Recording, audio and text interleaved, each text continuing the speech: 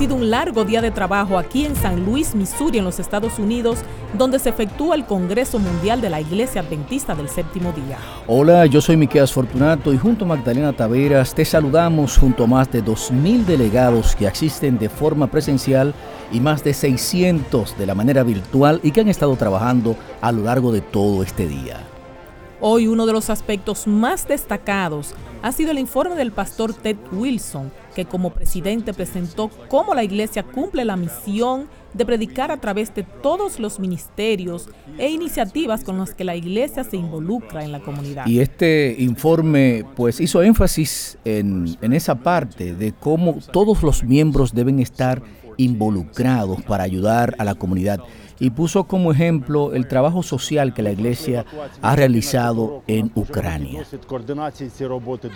Antes de iniciarse la guerra, la Iglesia Adventista del Séptimo Día coordinó la evacuación de personas y organizó corredores desde las ciudades más importantes que están en la ruta de la guerra. Sí, se proveyeron toneladas de comida en un programa llamado Ayuda para Ucrania.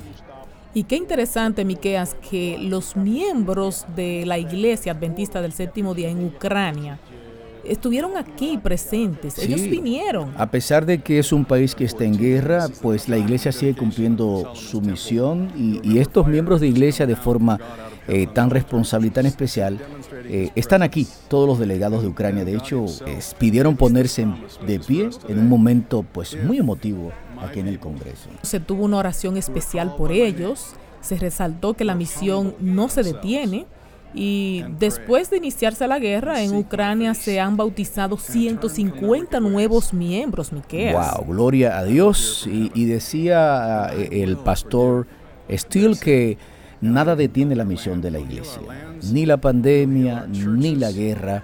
Y esto fue parte de lo que se pudo apreciar en el informe que presentó el presidente Ted Wilson, donde se apreciaba el crecimiento de la Iglesia. Se hizo mucho énfasis en los esfuerzos evangelísticos, contando historias muy impactantes de cómo los medios de comunicación están transformando las vidas de las personas.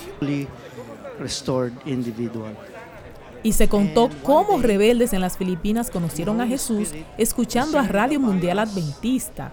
Y como resultado de esto, pues muchos fueron bautizados y abandonaron la lucha armada. Sí, no, es impresionante la historia, y la noticia llegó al ejército y también muchos soldados empezaron a conocer a Jesús y a escuchar a Radio Mundial Adventista. Los asistentes del Congreso quedamos en shock cuando el pastor Ted Wilson llamó al subjefe del ejército filipino y lo bautizó junto a su esposa al final del informe. Wow.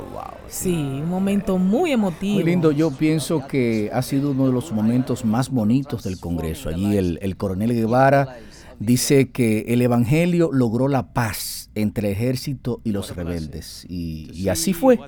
Qué interesante fue ver ese bautismo aquí en tiempo real, y así terminó la rendición de cuenta del pastor Ted Wilson. Hay que destacar el ambiente de oración que se vive aquí, y en ese espíritu es que se ha formado la comisión que designará a los líderes de la Iglesia Adventista Mundial para los próximos 5 años. Estamos hablando de que se escogieron, Magdalena, 268 delegados, quienes ya han iniciado su trabajo, y si no es esta noche, mañana ya tendríamos elegido al presidente mundial de la Iglesia Adventista. Es todo por hoy. Miqueas Fortunato y Magdalena Taveras le agradecen a usted y a todas las emisoras de la red Home Radio Interamérica que se unen a esta transmisión. Mañana nos encontramos si Dios así lo permite. Muchas gracias.